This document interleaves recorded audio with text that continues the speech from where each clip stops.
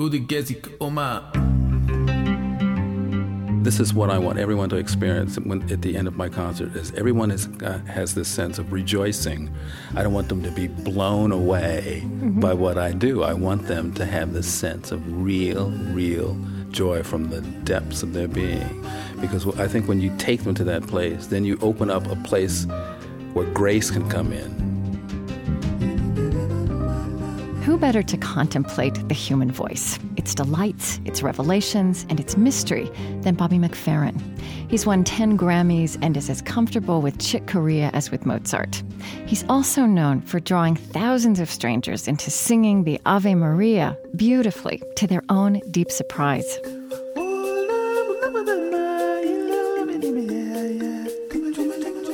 I'm Krista Tippett, and this is On Being.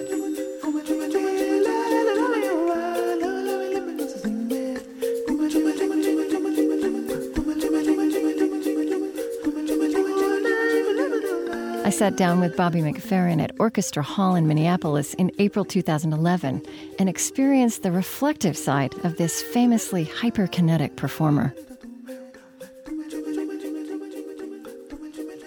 So, where I want to start is where I start with everybody.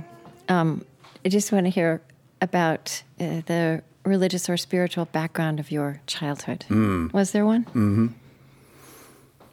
I attended an Episcopal church in Los Angeles. I sang in the children's choir. I was an altar boy. I loved the service. I loved the music. We had a wonderful choir director. Did you have an Anglican boys' choir? It wasn't a boys' choir, no. It was a children's choir. Yeah. Around the age of 16, I remember that I thought that I wanted to join a monastic order, and I thought about that for maybe a couple of years, and then I thought about the priesthood when I was about 24. But music had always been a part of my life, and singing at 27 just took over. So. The monastic impulse. Mm-hmm. What was that about? My love of quiet. You know, that was a big part of it. And I also liked I think the discipline of the hours. You know, you get up early in the morning, you have a service, and a few hours later, around 9, you have a service, and then at noon, it's a rhythm of life. There's a rhythm to the day. I like the fact that you stopped whatever you were doing at a particular time, and you reminded yourself, you brought yourself back to your calling. You brought yourself back to, the voice of God as well as you could. And I really thought that I wanted to share that life. That's really interesting. And I know there was a musical background to your childhood. Yeah. Your family's musical.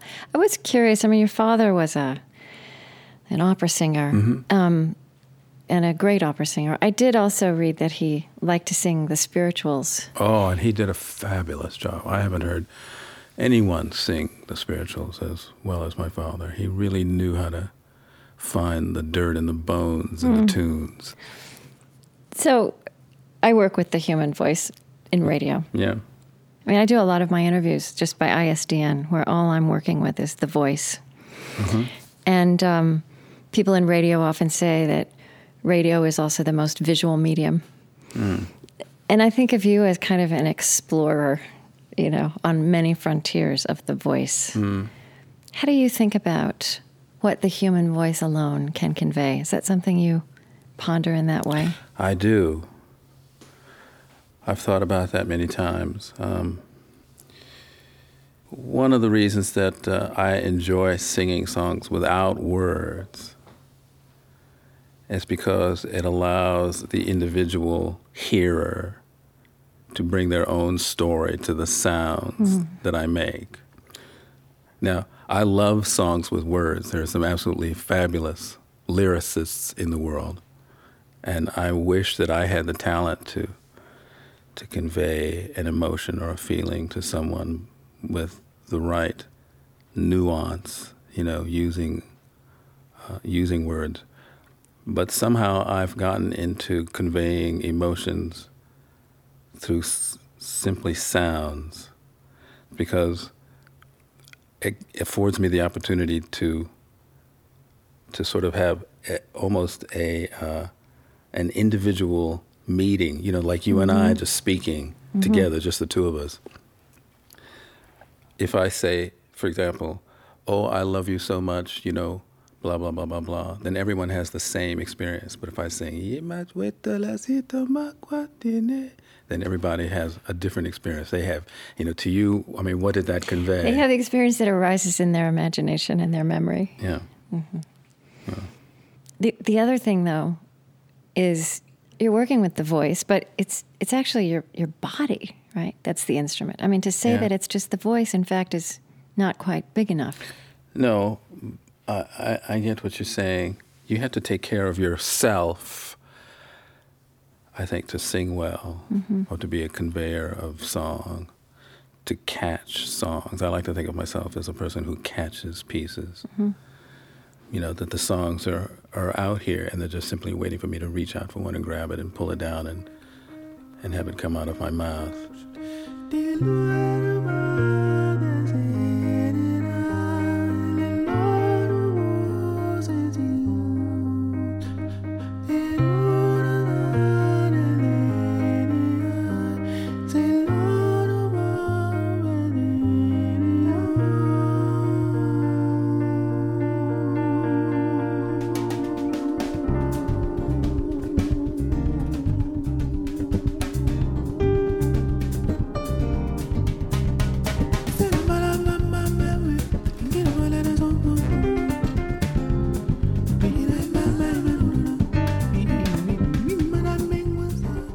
I don't know if you can answer this question, but a question that rises in my mind is when you're singing, when you're making your music, because singing is not really, it's a little too small a word also. What does it feel like to be in your skin? I'm very relaxed on stage. The stage is my second home. The stage is a platform for adventure, and I'm ready for anything that happens to come up. I feel safe. I feel rested. I feel full of potential and opportunity. I feel great. I feel really good that I get to use my gift. It's very gratifying, I feel, my father was a humble man. He was a fabulous singer, but he was very, very humble, and he used to say, God's given me this gift. He's entrusted me with a talent, was what he used to say. And it's my job to take care of it. And those words have stuck with me. I feel like that I've been entrusted with a talent. It's my job to take care of it, to do my best, to give the audience my best. And by best, it means I'm myself. I'm as close to myself as possible. I'm as close to my genuine self. When I do workshops with students, we talk a lot about performance because they all want to perform, and I tell them to do their best not to perform. Simply be themselves, the same voice, the same self that they are when they're simply walking from class to class or standing in line waiting to get on the bus or whatever. It's extremely difficult to do because when you're on stage in front of a lot of people who are looking at you, and you're aware of them, looking at you and thinking about you and listening to you, it's difficult not to perform or to do something that's safe and easy. And I tell them that the best way to be genuine and to get their point across is to be as relaxed and as easygoing about the whole. Yeah, but as you say, it's kind of a paradox of the human condition. And in some ways, that's what we all work to do all of our lives, is just to be ourselves. To be ourselves, to be childlike. Picasso said something like, he spent his entire career learning how to paint like a child again or something like that. Yeah. Right. Yeah, it's very, very difficult. Mm-hmm.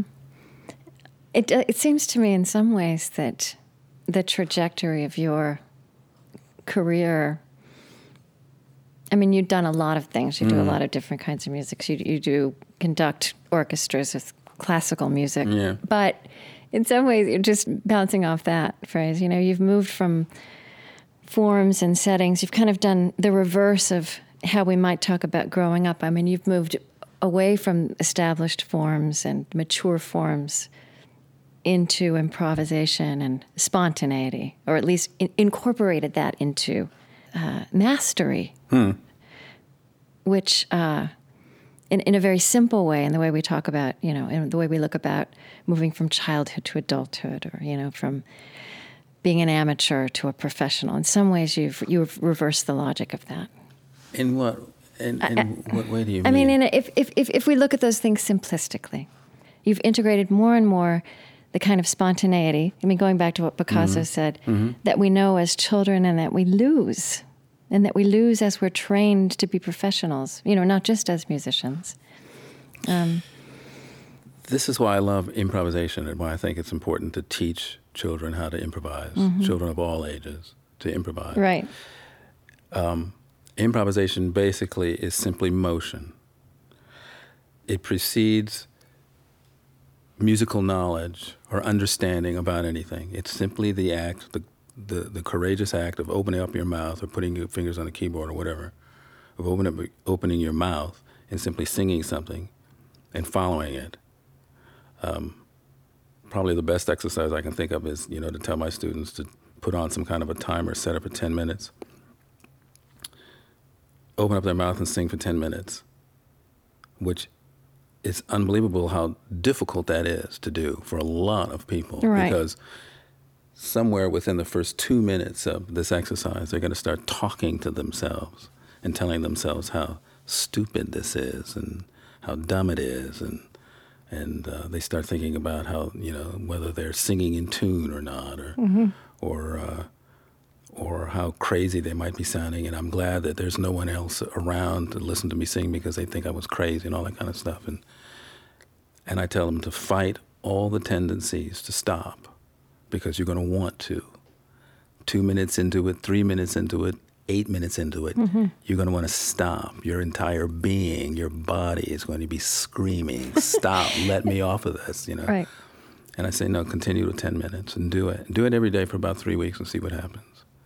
It's simply motion, just the courage to keep moving, just to keep going, What gets in the way is, am I qualified to do this? Do I know enough to do this? Do I sound well enough to do this or whatever? There are all kinds of excuses for you not to do it. Improvisation, I think, is so essential to having a well-rounded musical life. If I was a teacher, the kind that sits in a room with a student and, they're learning how to play piano for the first time, before I even showed them a note on the staff, I would say, okay, let's just improvise. Let's just sit down at the piano and just make up songs. And we do that for a week or two. And then I'd show them middle C on the staff. I say, okay, this is a middle C. We're going to improvise on this one note, just this, And we'll just whatever they want to do, play that. Then maybe after a couple of days of that, I'll introduce D. And we'll improvise on C and D and go back and forth, We'll play around with that for a while. And I'll just gradually introduce different elements of music. But it all starts from improvisation.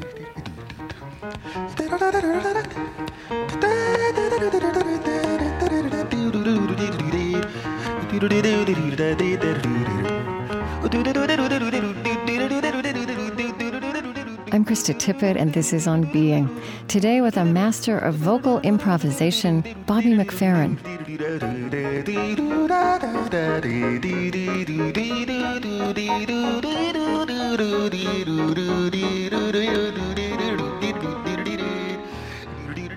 I want to ask you about one of the most overtly religious songs you've done, which was a song, when you set Psalm 23rd to music, and you dedicated it to your mother. I did. It's a beautiful piece of music. Thank you. I know it means a lot. I know it is played often in religious settings, and you played with the gender. Right. And I looked for if you ever talked about that, but I'd love to hear the story of that song, of that setting. I have a group called Voicestra, which is an improvisational group. And at one of the rehearsals we were rehearsing at a church. Okay. And we got to talking about the heavy patriarchal element of, religion and all that. stuff.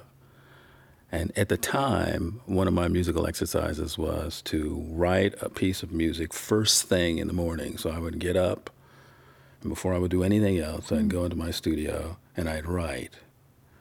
And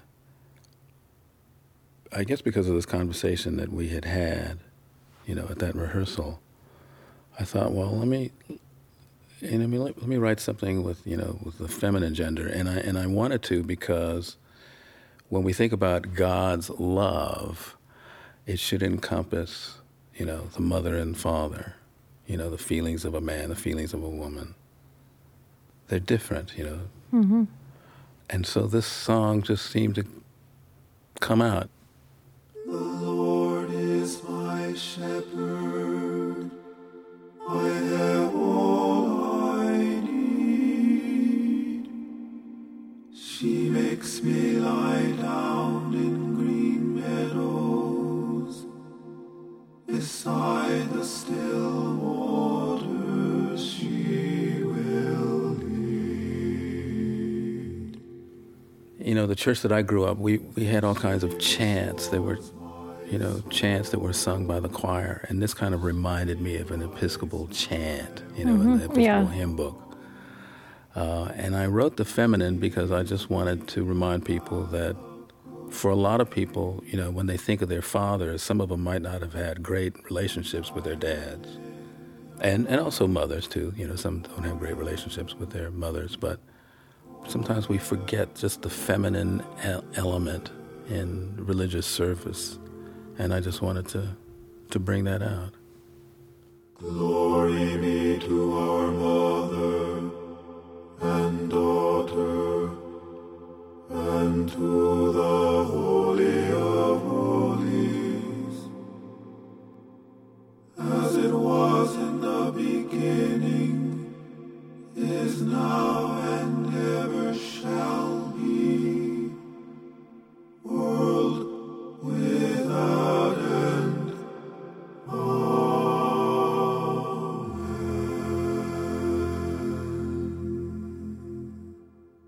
You work a lot, it seems to me. Those are religious words. It's from a religious context. You work a lot with religious language and religious musicality. And you've done this, what did it start as, an instant opera on the Tower of Babel? Tower of Babel, yeah. Or of Babel, right, which became something called Babel. Right. Which you performed in 2010 in Moscow. I've been really intrigued speaking with Muslims in recent years about the musicality of the Quran. They'll say it's not music, but it has musicality. I know exactly what you mean. You know what I mean? Yes, I and do I indeed. hear that coming out, and you've got Tibetan throat singing. Other versions of that, of the musicality that's at the heart of these traditions. A couple of things. One, my favorite book in the Bible is the Psalms. I go through the Psalms every month. I read Scripture constantly, but the Psalms is like the book that I go to most of the time because in it is conveyed every human emotion. And what that tells me is that God gets it. He gets us. He understands us perfectly because he, in his book, has included the emotional roller coaster rides that all of us go through. He gets it all. He understands it all. He can take it. Those angry songs, the cursing songs. He can take it. Right. He can take it. He says, I get you, I understand you, I love you. I was in Italy once, sitting at a cafe, getting ready to get on my bus to catch my plane. And all of a sudden, out of the lobby, I heard one of the most incredible voices I think I'd ever heard from this man, singing the top of his lungs, the most beautiful song.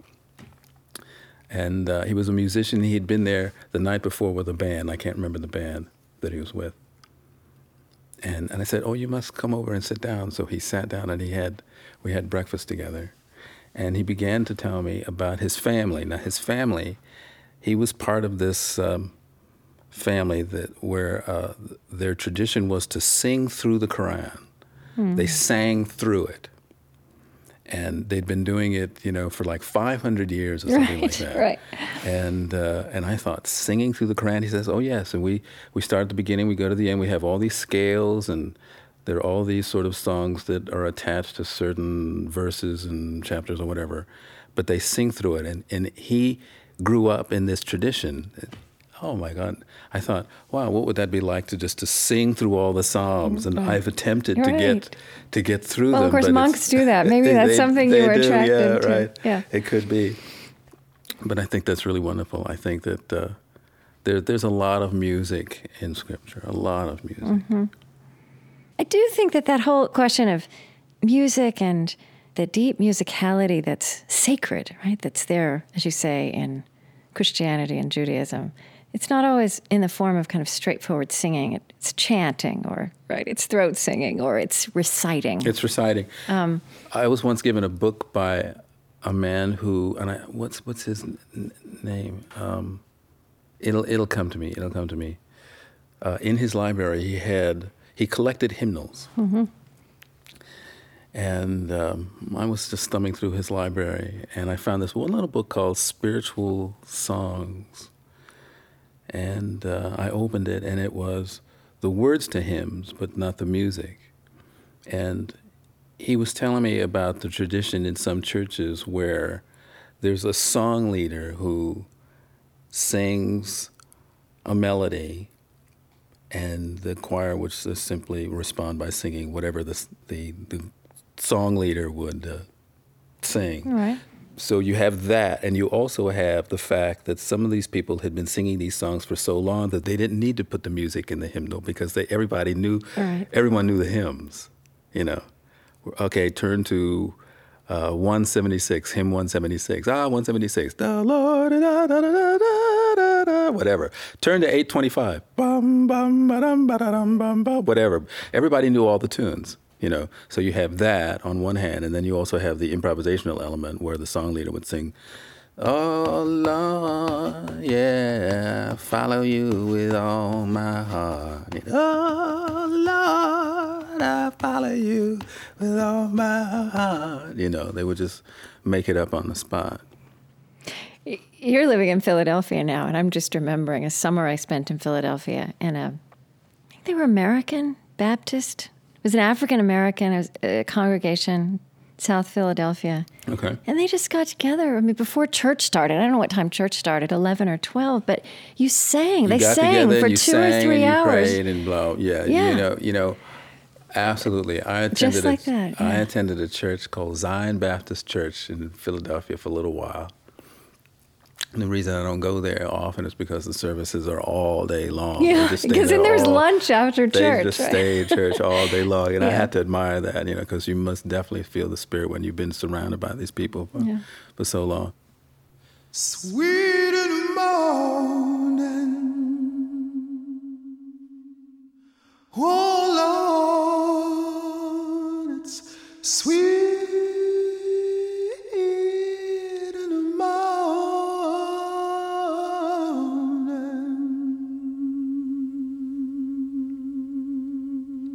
Sweet in the morning, sweet in the morning, sweet in the morning. You can listen again, share, and watch my conversation with Bobby McFerrin through our website onbeing.org. Sweet in the morning,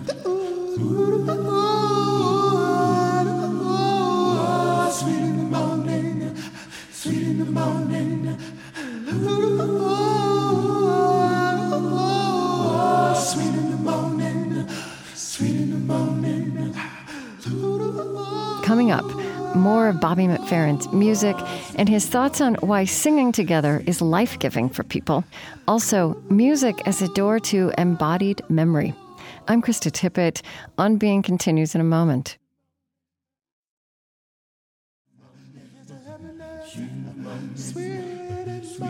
I'm Krista Tippett, and this is On Being. Today, my 2011 conversation at Orchestra Hall in Minneapolis with a genre-bending vocal magician and conductor, Bobby McFerrin. Sweet in the morning, sweet in the morning.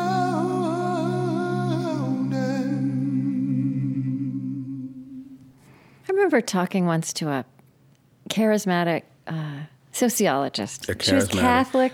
She was charismatic, Oh, and she charismatic. I studied. see. She's charismatic Catholic, and she Right. studied charismatic spirituality.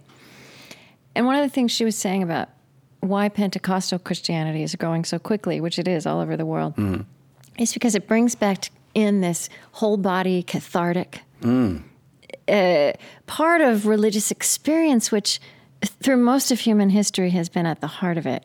And I was actually thinking about this when I was listening to Bobble, because you heard that. You heard that this human attempt to reach out to, grasp, immerse oneself in what is sacred, right? To touch that, to evoke that.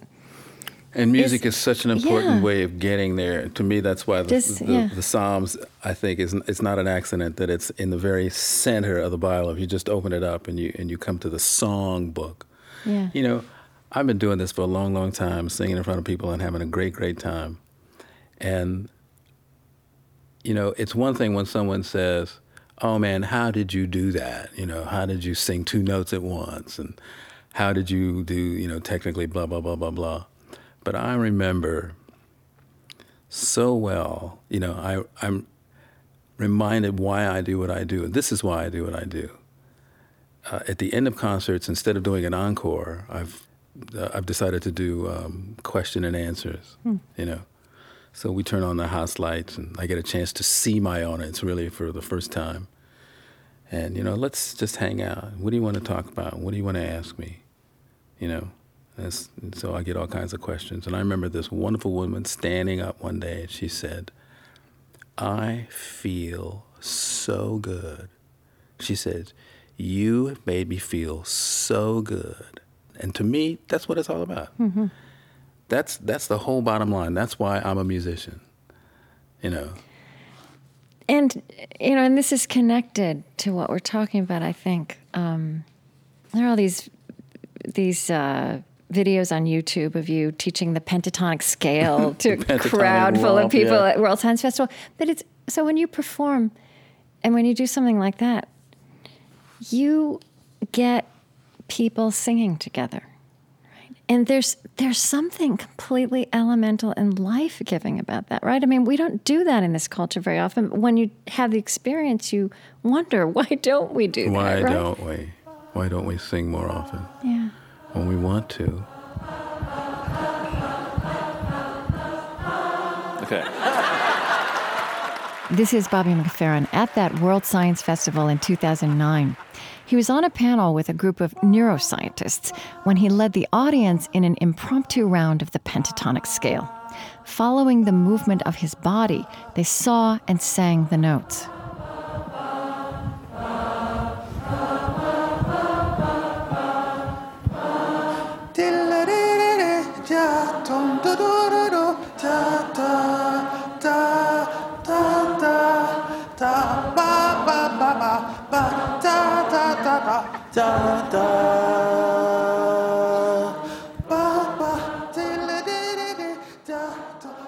For me, the high points of my evenings is hearing 3,000 voices, you know, singing with me. You know, it's all about getting them to remember who they are and what they can do.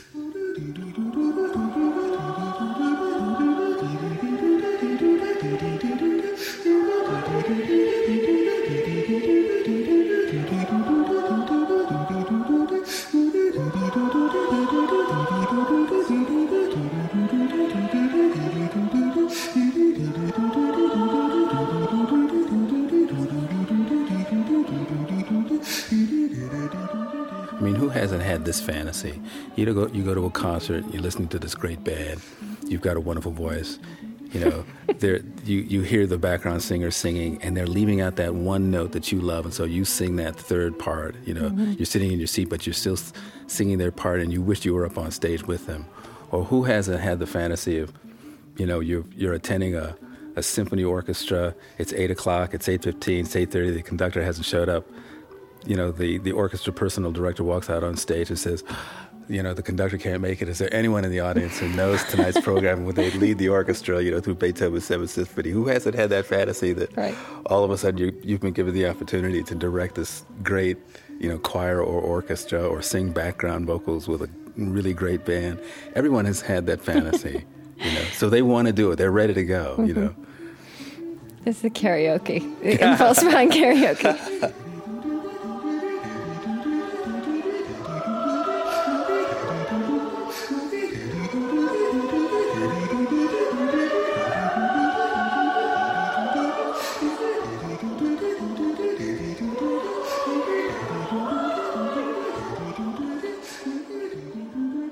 If I ask you, if you think about what does that teach you? What do you take from that about what makes us human or the nature of God? Because there is something. It's rare, but it's also completely essential. The singing together. Singing together. It's essential for me because I grew up in a house full of singers. Mm-hmm. There was singing in my house going on all the time. It was very, very natural. Both my parents were voice teachers, so there were students traipsing in and out of the house all day long. When my father made his debut at the Met in 1955, the entire sort of African-American classical community would come by the house to congratulate my dad, and there would always be singers in the house having sort of like singing parties. Mm-hmm. My mother was the soprano soloist at the church that I grew up in. So there was singing going on all the time. To me, it's very, very natural for me to break out into song because I do it all the time. Mm-hmm. I've been trying to think of ways to get an audience to sing even more than I've allowed them to in the past. How can I really make them the band? And what this woman said the other day, she says, I really feel great now. This is what I want everyone to experience at the end of my concert, is everyone has this sense of rejoicing or joy, because I want everyone to feel joy at the end of a concert. I don't want them to be blown away by what I do. I want them to have this sense of real joy from the depths of their being. That's what it's all about. Because I think when you take them to that place, then you open up a place where grace can come in.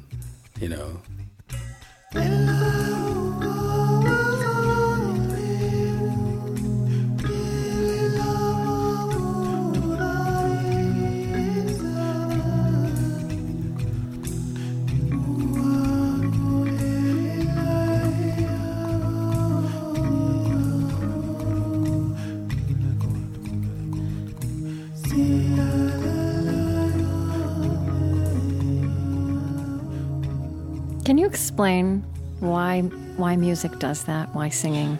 Oh gosh, isn't it a wonderful thing? It is a wonderful thing.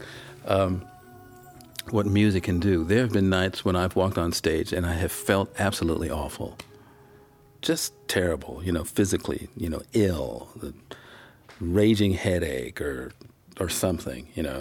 And at the end of a concert, I'm 70% healed. The headache is is like gone away. Or there have been nights when I've emotionally been just maybe a little bit off. Maybe I've had an argument with someone or misunderstanding with one of my children or something like that, And I walk on stage and I'm just like, okay, blah, blah, blah.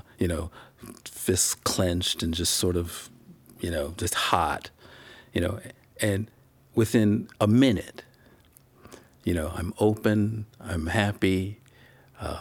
I've cooled off. I think the best way to sort of deal with temptation is to actually sing. Really? Yeah. Yeah. If you're like tempted to say the wrong thing or whatever, to open up your mouth and start singing is a great way to deflect negative emotions. I think it's a really good way to feed yourself some positive. Singing as an ethical discipline. There you go. And why not? Yeah. So in a lot of meditative traditions, there's this core insight that the breath unites mind and body and spirit. And singing is also a lot about breath, right? Yeah. Especially the way you do it. I was just kind of mulling over that again. It's not so. Where this took me when I was thinking about you is, it also seems like the voice, which makes sense because it's an extension of breath in many ways. Also, does this organic thing of getting us into alignment somehow, bringing mind and body and... I, at one point, attempted to practice some kind of Buddhist breathing discipline, watching my breath, just simply watching it. Mm-hmm. It wasn't enough for me, but when I started singing, to me, that's what was missing. Watching my breath was one thing. Watching a sound is another. Watching a sound on a breath is another thing altogether. And I've pretty much kept up that discipline. Even now, when I'm on stage, I watch what comes out. I hear it, but I also watch to see. I mean, you can imagine notes coming out of your mouth. You can imagine that when you sing. Just like you can imagine words, I love you. You can imagine that. Yeah. And sounds, you can also imagine sound coming out of your mouth. So I like to think of sound coming out, going out, surrounding the room that I'm in, surrounding myself, surrounding people. So you mean that when you're singing, though, you're watching the sound like you might watch the breath in meditation. Mm-hmm. It's happening and you're paying attention to it at the same time. Paying attention to it, yes. Mm-hmm. You're simply watching it come out. Mm-hmm. Now, I have to say, in the very beginning, I didn't understand that, and I wasn't doing that. That came over time. When you do something, any activity over and over and over again, you've been doing these interviews for years now, and you don't even think about them, I guess, anymore. I guess you certainly do your research. I mean, we do our research. Yeah, but it's different every time, right? It's different every time. And every time it's risky. You don't know what will happen. That's just right. knowing the techniques doesn't control the experience. That's and you right. don't even want the experience controlled. I spent a lot of time, quite a bit of time, working with a pianist by the name of Chick Corea. And a few months ago, he was playing at a club called the Blue Note in New York City with Roy Haynes on drums. I can't remember who else was in the band. And I couldn't attend the gig, so he invited me to the sound check. So I just went to the sound check, and I'm sitting in the club, and he's playing. And the thing that struck me was the ease in which he played. He's at that point, and all musicians want this. They want to get to the point where they don't have to think any more about their technique. Mm-hmm. They simply have it. It's not something they struggle to get, anymore. They've got it, They're not conscious of themselves playing. They just play. They're not thinking about playing. They're just playing. And it's taken me a long, long, long time to get there. I started singing at 27. I'm 61. And now I can say that I've gotten to the point where I don't even think about singing. I just sing. Mm-hmm. It just comes out. There used to be a point where I would be afraid of making mistakes. I'm no longer afraid of making mistakes. I make them every night during a performance. Something happens. I'm meant for my voice to go right, and it went left instead. I'm meant for my voice to go up, and it goes down. Wherever my voice goes, wherever it takes me, I just follow it. I just watch it. It leads me to whatever, I trust it.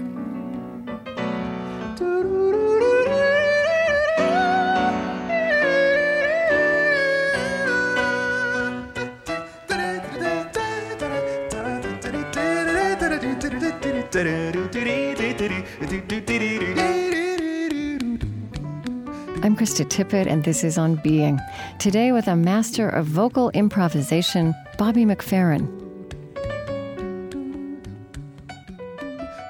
So much of what you say about what you've learned about music is also just true of life, right? Yeah. I mean, the challenge of just being yourself, the reality that you will make mistakes and that it's... Oh, my goodness, yes, of course. Right? Yeah, that's right.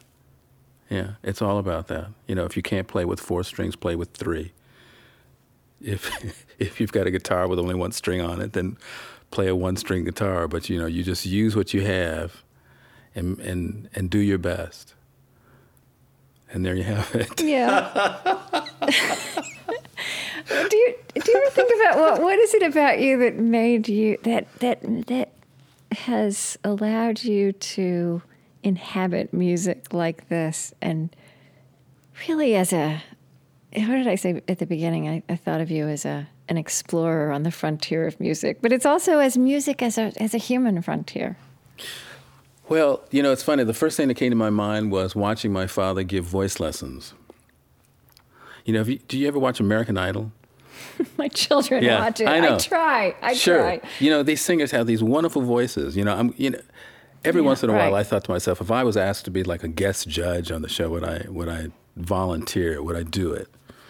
I don't know. But these singers, God bless them, because they have wonderful instruments. They have a wonderful voice. They can sing well. They can sing in tune most of the time. Mm-hmm. They have wonderful instruments. But my father would say, okay, so what? So what? You've got a wonderful instrument. So what? You can sing in tune. So what? Big deal. What we want is the core, your essence. We want your essence. That's what we want to hear more than anything. Mm-hmm. That's what he was after. And I think that's what I got from him. Why I do what I do is because I'm looking for that constantly. You look for it in a really different way, though, right? In a very different way. You draw it out of people maybe rather than pushing, pulling it out. Yeah. So, I want to talk to you about spirituality in your work, and it's a hard thing to talk about. Why? It's in your music. It's hard to put words around. It's hard to put good enough words. That's what I mean. It's hard to put good enough words around. Yes, that's true. And I don't even think we could do justice to it with words if talking about it in your music. Right. But can we try? We can.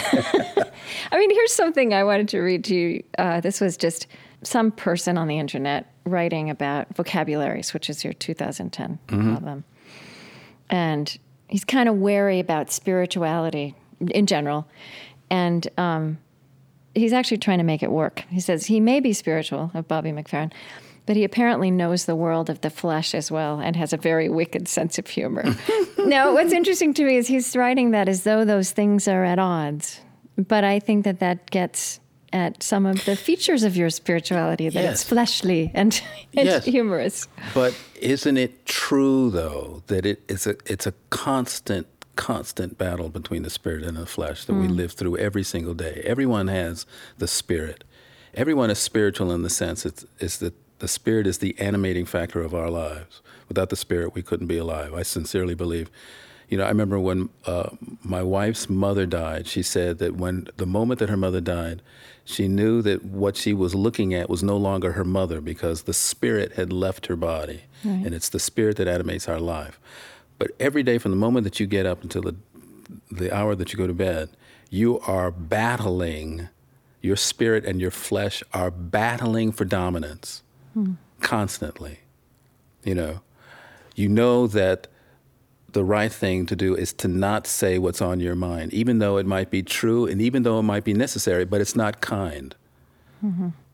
But you want to say it anyway. You're battling with the flesh and the spirit. The flesh says, just get it off your chest. And the spirit says, no, wait.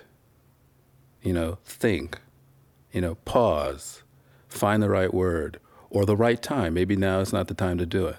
It's a constant war. So what this guy is saying is absolutely true, but it's true for everyone. Mm-hmm. But the spirituality in your music is embodied, right? It's fleshly too. That joy that you talked about, that transformative thing that happens when you start singing is not just about the sound. It's something that's happening in your whole body, and music has that transformative effect on a listener as well. Yeah, well, one of the things that I know in 90 minutes of performing on stage or being on stage is that I'm in the battle with the flesh and I'm going to win. At the end of, for 90 minutes, I'm victorious. Right. I'm going to win this battle because that's what it's all about. Singing to me is like singing through the spirit. Once I had an interesting experience. Once I was in Paris, and I had 4 nights at this fabulous theater. And at the end of the first night, a woman came backstage and said that she had spent a year studying with this well-known ethnomusicologist at the University of Southern California in Los Angeles. They had been studying African languages, particularly African languages that had been extinct or near extinction. she introduced who she was. And she says, I want to know how you know these languages that I have been studying for the last year because I heard you singing them. Now, Really? I said to her, well, I hate to disappoint you, but I don't know what you're talking about. You know, I just open up my mouth and I sing whatever comes out, you know. You know, because to me, that is a language, and it sounds better than it just sounds a lot more interesting. Yeah. She says, well, you know, I heard moments when you were singing these sounds, these languages, you know, that I had been working on. I want to know how you know them. And I said, well, I don't know them, and I hate to disappoint you. But what that got me thinking about was the fact that we are embodied memories of our ancestors. I have my father and me. I have information in my head. I know my dad. I could tell you stories about my dad because he told me them or I watched them.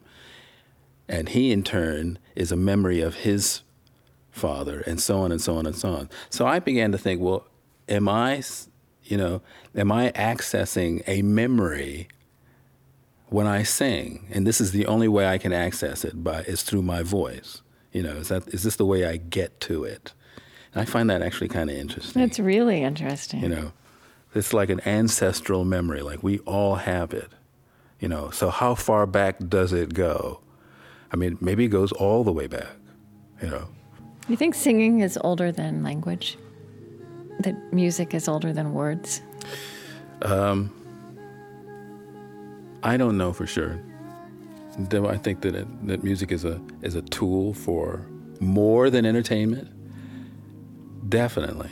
Is it a tool for inner attainment? I use it for that. I use it to pray.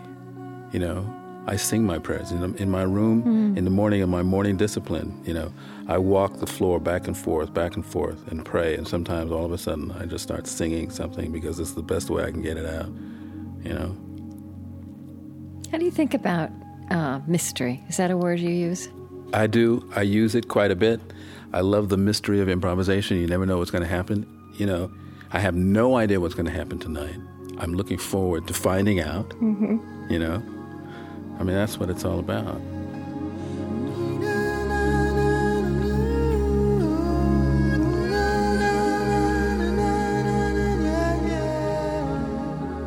That evening, Bobby McFerrin performed a solo show to a sold-out audience at Orchestra Hall in Minneapolis.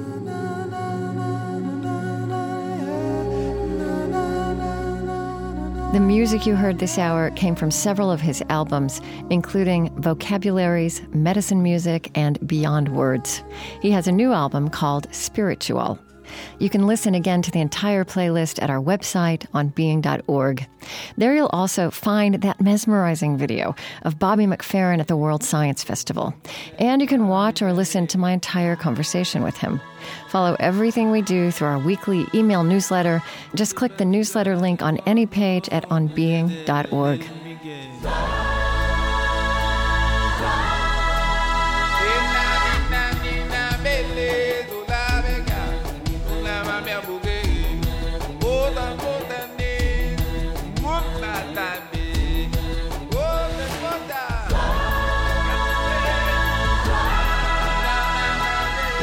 On Being is Trent Gilliss, Chris Heagle, Lily Percy, Michael Elsesser, Mariah Helgeson, Mary Sue Hannon, and Joshua Ray. Special thanks this week to Gwen Pappas, Sandy Brown, Chuck Olson, and Matt Ewing.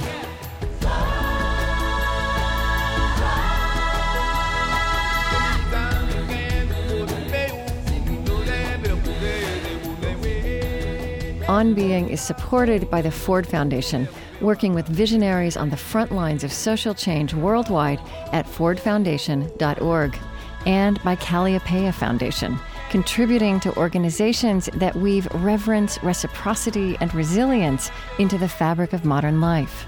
On Being is extending its reach throughout America with support from Lilly Endowment, an Indianapolis-based private foundation.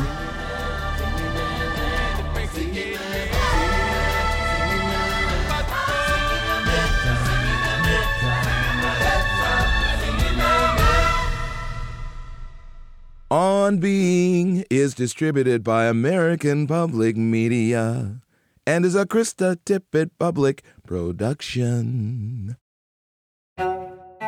It is a beautiful thing to work with people and projects you admire. And this week, the Moth Radio Hour has done me the great honor of podcasting a story they asked me to tell at one of their magical stage shows. The Moth reminds all of us of how the particular stories of our lives are openings for the universal adventure of what it means to be human. The story I told begins in a small town in Oklahoma and ends on the west coast of Ireland with a wizard-like wise woman named Mary Madison, whom I had never met before. My feet are bare in a bowl full of stones from the Irish coast. And she is, in fact, telling me things she can't possibly know. She knew nothing about me. She doesn't even ask your name or what you do. She told me about my work. She told me about myself. She described my children exquisitely.